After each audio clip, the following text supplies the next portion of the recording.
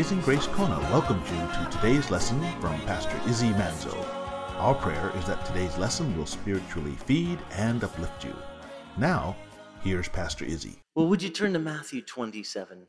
And let's read this together today. Now, I might jump to the other Gospels just to tie in a few little tidbits, because it's so cool when you take all of the Gospel accounts and you harmonize them, you put them together, you get, perspective from one guy over here and one over here, and it kind of just broadens the whole details of the day.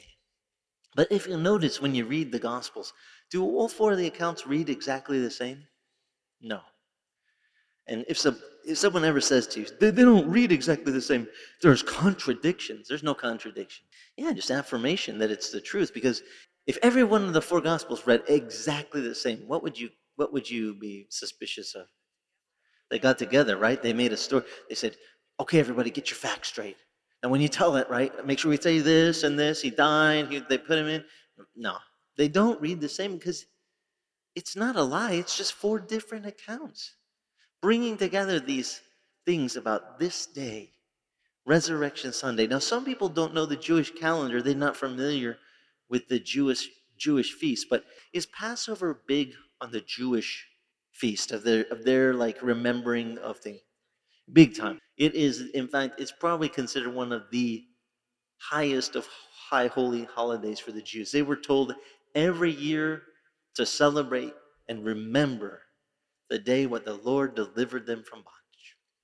It was a big deal. Now, why was it that the Lord wanted this perpetual statute to remain in Israel of a Passover, and this whole symbology of a Passover lamb? And that lamb's blood, it was crucial for the blood to be shed in order for death to pass away. Why do you think all that symbolism's there? For just coincidence? No, that's to point us to the fact that Christ would become the Passover lamb. He would be the lamb that would be sacrificed for our sin, so death would pass over us. Because the Bible says the wages of sin is death, but the free gift of God is everlasting life through one person, Christ Jesus. He is the one who brought life. Okay, so we're celebrating that today. Christ is risen. Well, I want to show you something Matthew records for us that isn't recorded in Mark's gospel. It's not in Luke's, not in John's. Although you can tell there's some similar things, but there's a little specific detail in Matthew's I love. That some people don't know about this particular thing. They actually usually jump into the story at chapter 28, the last chapter. And that's not a bad place to read about the Resurrection Day that we call this special day we celebrate, Resurrection Sunday. We don't call it Easter because it's resurrection. This is the day Christ rose from the dead. But why don't I do this? I'll read you starting at chapter 28, and I reserve the right to go back to chapter 27 just to point you one detail out that some people don't pay attention to. It's a detail about this very day, Resurrection Sunday. Now, by the way, in Jewish culture, Passover is one of the highest holy holidays. There's another high holy holiday in Leviticus 23, starting around verse 10 to 13 there, and it's called the offering of the first fruits. The first fruits were to be given. In the offering of the first fruits, if you follow the Jewish calendar, you remember there was those two different sects, the Sadducees. They were the ones that were sad, you see, because they don't believe in resurrection. And then there was the Pharisees, okay, and they were always arguing. One believes in resurrection, the other ones don't, Even between them, they could never agree on everything. They're always fighting. It's funny how religious people are like that, isn't it? Always fighting, but missing sometimes the very truth in front of their face. Because we're told in 1 Corinthians 15 that there is one who is the firstborn, the first fruit from the dead. Who is it? Jesus. And if you didn't know this, the Jews were instructed from the Sabbath of the Passover, marking that day as the high holy holiday, that they were to go to the day after the Passover, and they were to have the priest to take the grain and wave it as an offering. Now, this isn't what's in Numbers 28. That's a different offering, Shabbat. That's a different day. Some people always say that's the day. No. You got to read it carefully in Hebrew. They actually had the high holy day, what they call the wave offering, the first offering of fruits. It took place on the Sunday after the Passover. Every time the Sunday, you just read it there if you want extra credit. I'll let you read about it. But it's a cool thing that the first fruit offering was to be offered up, and this is, by the way, supposed to be one of their big holy holidays. Except for these guys, the Pharisees and the Sadducees, they couldn't agree. They fought and quibbled over this, and they knew that if they said it was true, that there must be, just like there's something spiritual to this whole day of the Passover and the Passover lamb and the blood and all that symbology there must be something about this first fruits day that the Jews have, this special day that they're supposed to celebrate and bring in the grain and take the bundle, and what's the priest supposed to do? Wave it before the Lord. Look at the first fruit. Look at all the fruit, what you've supplied. It was a thank offering. It was supposed to be giving of thanks. You've blessed us. Now, they were an agricultural society, so if you came with your grain and you what were you saying? God, you've given me what? This increase, all this, my field has produced all this grain. I give it back to you, a wave offering, they called it, just presenting it to him, saying, thank you. Thanks for the abundance, what you've given to us. Now, they were supposed to do this on the first Sunday following the Passover. I'm just throwing that out because I'm going to come back to that when I finish reading you Matthew 28. Let me show you what it says here on this day that we celebrate Resurrection Sunday, and see if you can see any kind of symbology that ties together in this story. We read here, verse 1, it says, now after the Sabbath, it began to dawn toward the first day of the week. So the first day of the week came after the Sabbath had already passed, and you guys might remember, if you've read chapter 27, that the girls, they had prepared the spices and stuff for Jesus' burial, but because it was a day of preparation, that they weren't allowed coming into as soon as the Sabbath began, the sun set on the day he was crucified, they weren't allowed to do any work. So they were just antsy. They were waiting.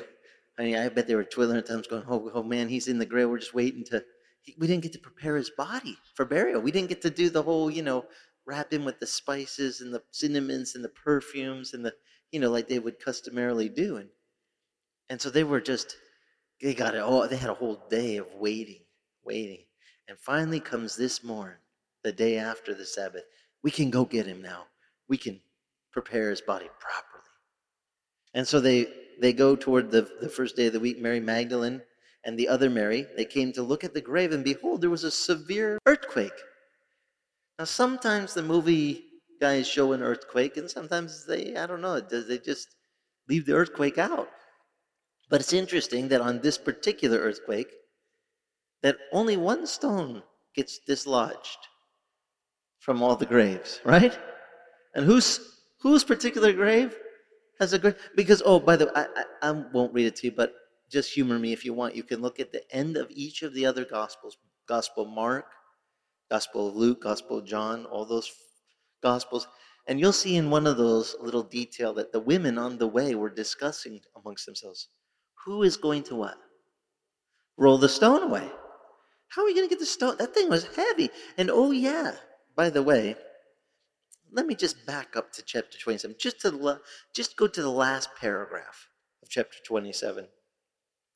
It says, now on the next day, this is verse 62 of Matthew 27, on the next day, which is the one after the preparation, the chief priests and Pharisees gathered together with Pilate. And they said to him, sir, we remember that when he was still alive, that deceiver said, after 3 days, I am going to what? Rise again.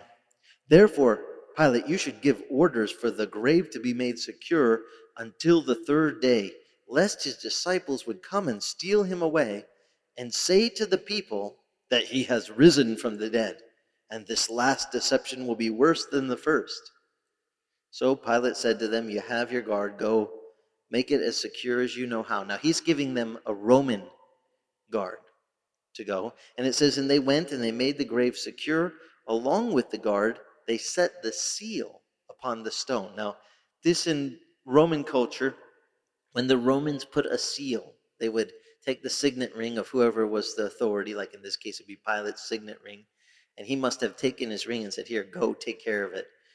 And they would take wax, they would pour it into the crack where the stone meets up against the opening of the hole, and they would fill wax in there, and then they press his signet ring into that wax and make it would leave an impression of the Roman seal.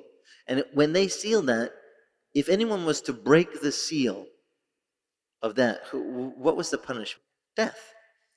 You are not to mess with this seal. So, here's, I can't believe these religious guys who say they don't even believe that he's going to rise.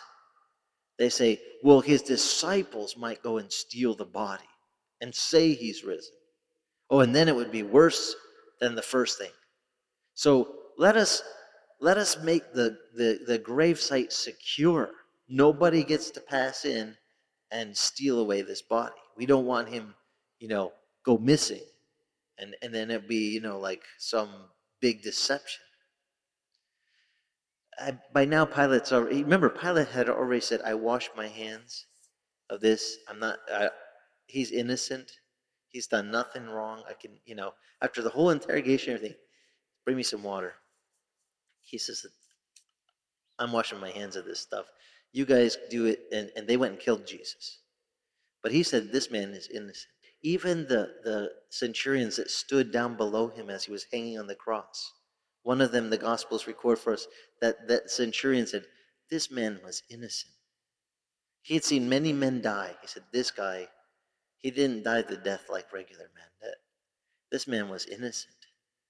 And he recognized his innocence. The two thieves on the cross, when I was pointing this out to one of the gals in the youth group, I said that one of the thieves, he told the other thief, as one thief was mocking Jesus, why don't you save us and save yourself and why you got to save us, and he says to the one thief, says, shut up, man, we're getting what we deserve. We've done wrong, but this man has done what? Nothing wrong. Even, from Pilate, the ruler, to the very soldier crucifying him, to the thieves hanging next to him, the one thief says, he says, listen, Jesus, remember me when you come into your kingdom. Now, he's one of my all-time favorite guys in the whole of the Bible, and you guys that have been around me know why. Because he kind of ruins all those religious rules that people make up today in different religions. See, Jesus said to that guy, he said, today I tell you, this day you shall be with me, what? In paradise. Now, I got a question. If Jesus said that guy's going to be in paradise with him that day, do you think he really went to be in paradise? Who says yes? Raise your hand. Just quick. So, he really, that thief got to go to be to heaven. No, my question is, did he go to church? Did he go on missions? Did he tithe every week? Did he go to Sunday school? Did he get his attendance stars, from church? Or did he get baptized? Oh no, now I'm going to really step on some toes. Because some people say, unless you're baptized into their group, their way, you can't really get into heaven. I got news for you. How about the thief on the cross? When did he get baptized? So I'm going to tell you the truth. Baptism is for your advantage while you have to live here. And it is something that we're told, if you want to be assured of salvation, it says, repent and be what? Be baptized, and ye shall be what? Saved. It gives great assurance. But it is not the thing what saves you. I submit to you, the very thing that saves you is the thing what that thief did on that cross that day. That day he recognized, I'm guilty of what I've done wrong. He recognized his own sin. He recognized one other thing. The guy next to him, he had no what? Sin. He said, I have sin, you don't. That very recognition, acknowledging his sin, like David did, confessing to the Lord his sin, to a guy who he recognized was the one who was sinless, who came to take away our sin. That's all it took for Jesus to say, you'll be with me today. See, but Christianity's polluted that message. We've made it complicated. You got to do extra steps. You got to join our church. You got to tithe so much of your income. You've got to go on missions. You got to memorize so many verses. We make up stupid rules of men. When the truth is, all you got to do is acknowledge you're a sinner and acknowledge He's the Savior who didn't sin. But it says, who became sin for us. In other words, He took on His shoulders the weight of all our sins because He was the perfect Lamb that came to take away the sin. And that's all that man did. He did not go to church. He didn't go on missions things. He didn't serve in his community. He was hanging on a cross dying for his sin. He's being punished right there. And he said, Jesus, remember me when you come into your kingdom. Jesus goes, done. Today you'll be with... Now, he's one of my all-time favorites.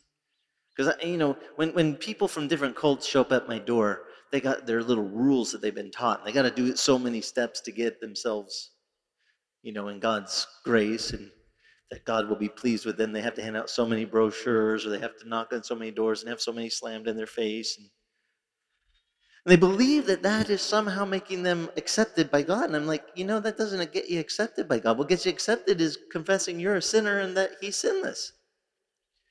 And that you want His sinlessness to count for your sin. Pay for me too, Lord. Because He's the only one that could do it. And He has done it. And that's what we're celebrating. But to make sure that He could cash the check, so to speak, what was required to pay for sin, He had to die and then do this thing what we're studying today. What He had to do 3 days later? Rise from the dead. So the girls, they head to the tomb.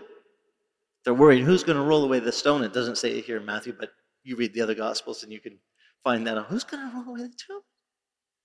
That's that huge stone. And besides that, we just read, there's a seal on it. If you break the seal, what's going to happen to you? And there's a guard, standing guard. Now, by the way, 4 soldiers. These guys were trained like we would consider seriously Roman centurion, Green Beret kind of. These guys were taught to stand like this, be just past the fingertips of a man, 8 cubits, a distance, like they could make a square. And if you entered anywhere in that square, you had 4 guys to contend with.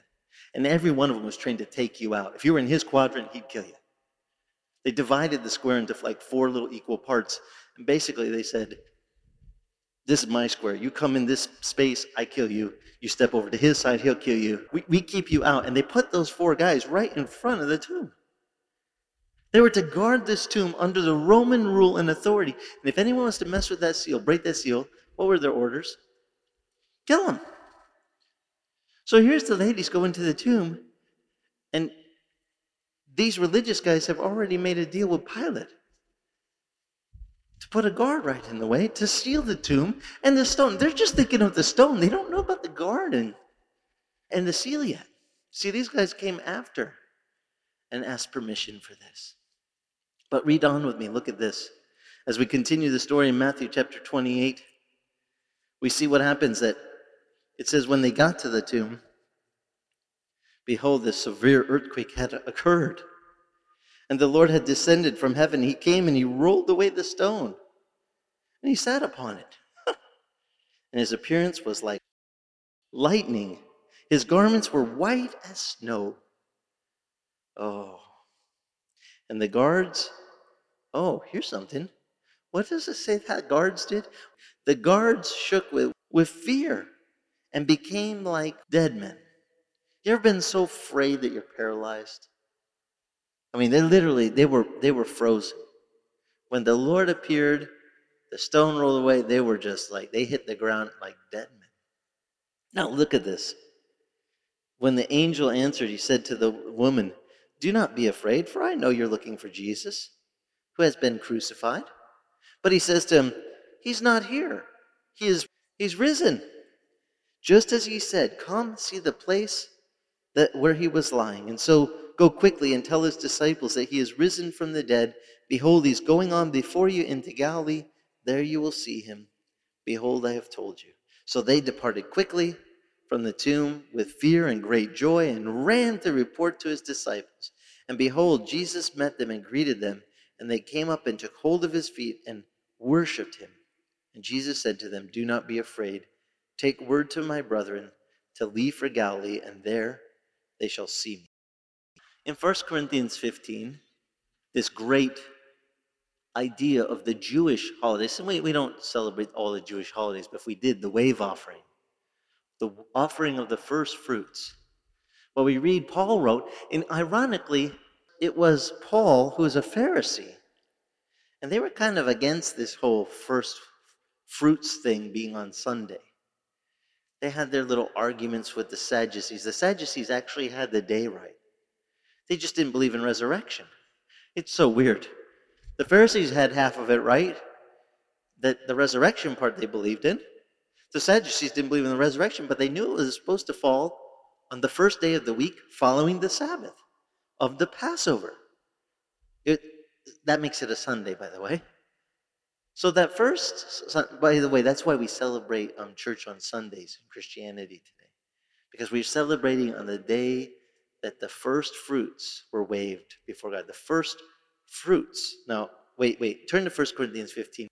Now, I make known to you, brethren, the gospel which I preached to you, which also you received, and in also which you stand, by which also you are saved, if you hold fast the word which I preached to you, unless it says you believed in vain. For I delivered to you as of first importance that what I also received, that Christ died for our sins according to the Scripture, that he was buried, and that he was raised on the third day according to the Scripture, that he might appear to Cephas, and then after that he appeared, wait a minute, I forgot to read you this. He appeared to more than what? More than 500 brethren at one time. Most, it says, whom remain until now, but some have fallen asleep. Then he appeared to James, and then it says to all the apostles, and last of all, as if it were to one that was untimely born, he appeared to who? To me also. Now, who's writing this? Paul. For he says, I am least of the apostles.